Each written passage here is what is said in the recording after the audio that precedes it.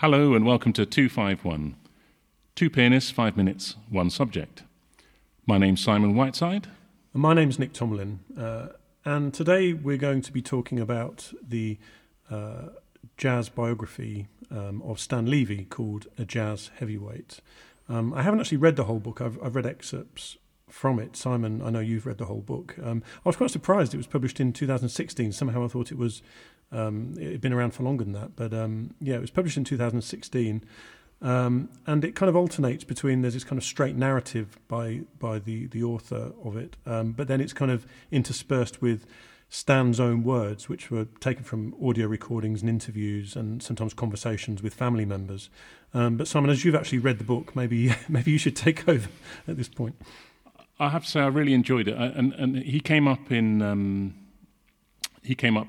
during our look at Sonny Clark, didn't he? Yes. Yeah. And he played on at least one of his albums on the West Coast. And of course, I'm a big fan of the West Coast jazz scene and understanding more and more about it. So I was quite interested to read this book.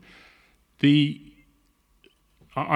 wrote a few notes down. I think I've told you before we started recording that they're very minimal. But the outline of this book is basically his life, which was boxer, drummer, studio musician, photographer, in that order. And he started out, the reason it's called Jazz Heavyweight is that he was a boxer and a successful,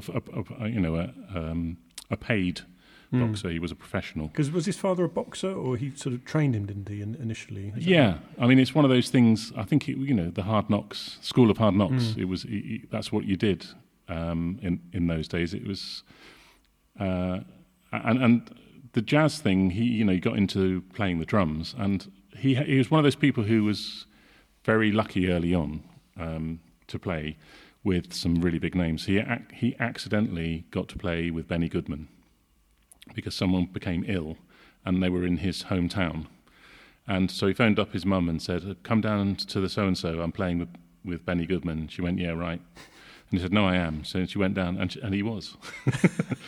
And he wasn't particularly good at that time, he said, but he kind of bluffed it, got away with it. And because of that, it sort of started him off. And he then went on to play with some really significant people and probably can be thought of as one of the absolute inceptors of bebop, can't he?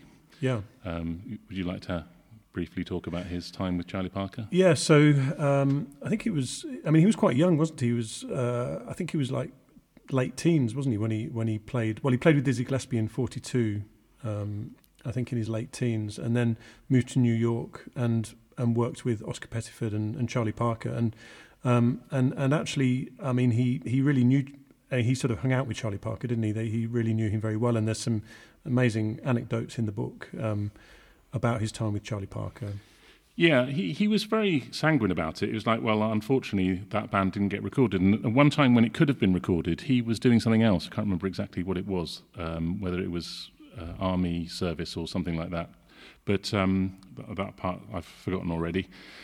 But then he moved on from jazz to become, he decided, he often made these very solid changes in his career, and he just thought, right, now I've got a family, I need to make more money, I need to be at home more. So he just went into the Hollywood studio musician thing and would play timpani and on film scores and tune percussion. He just literally made that decision, did the work, got the gigs. And one day someone brought a synthesizer into a session, and probably 60-something, 67, 68, somewhere around there. And he heard that and he just thought, right, that's it for me. If that's what's coming along, I'm not interested. He gave that up and became a photographer.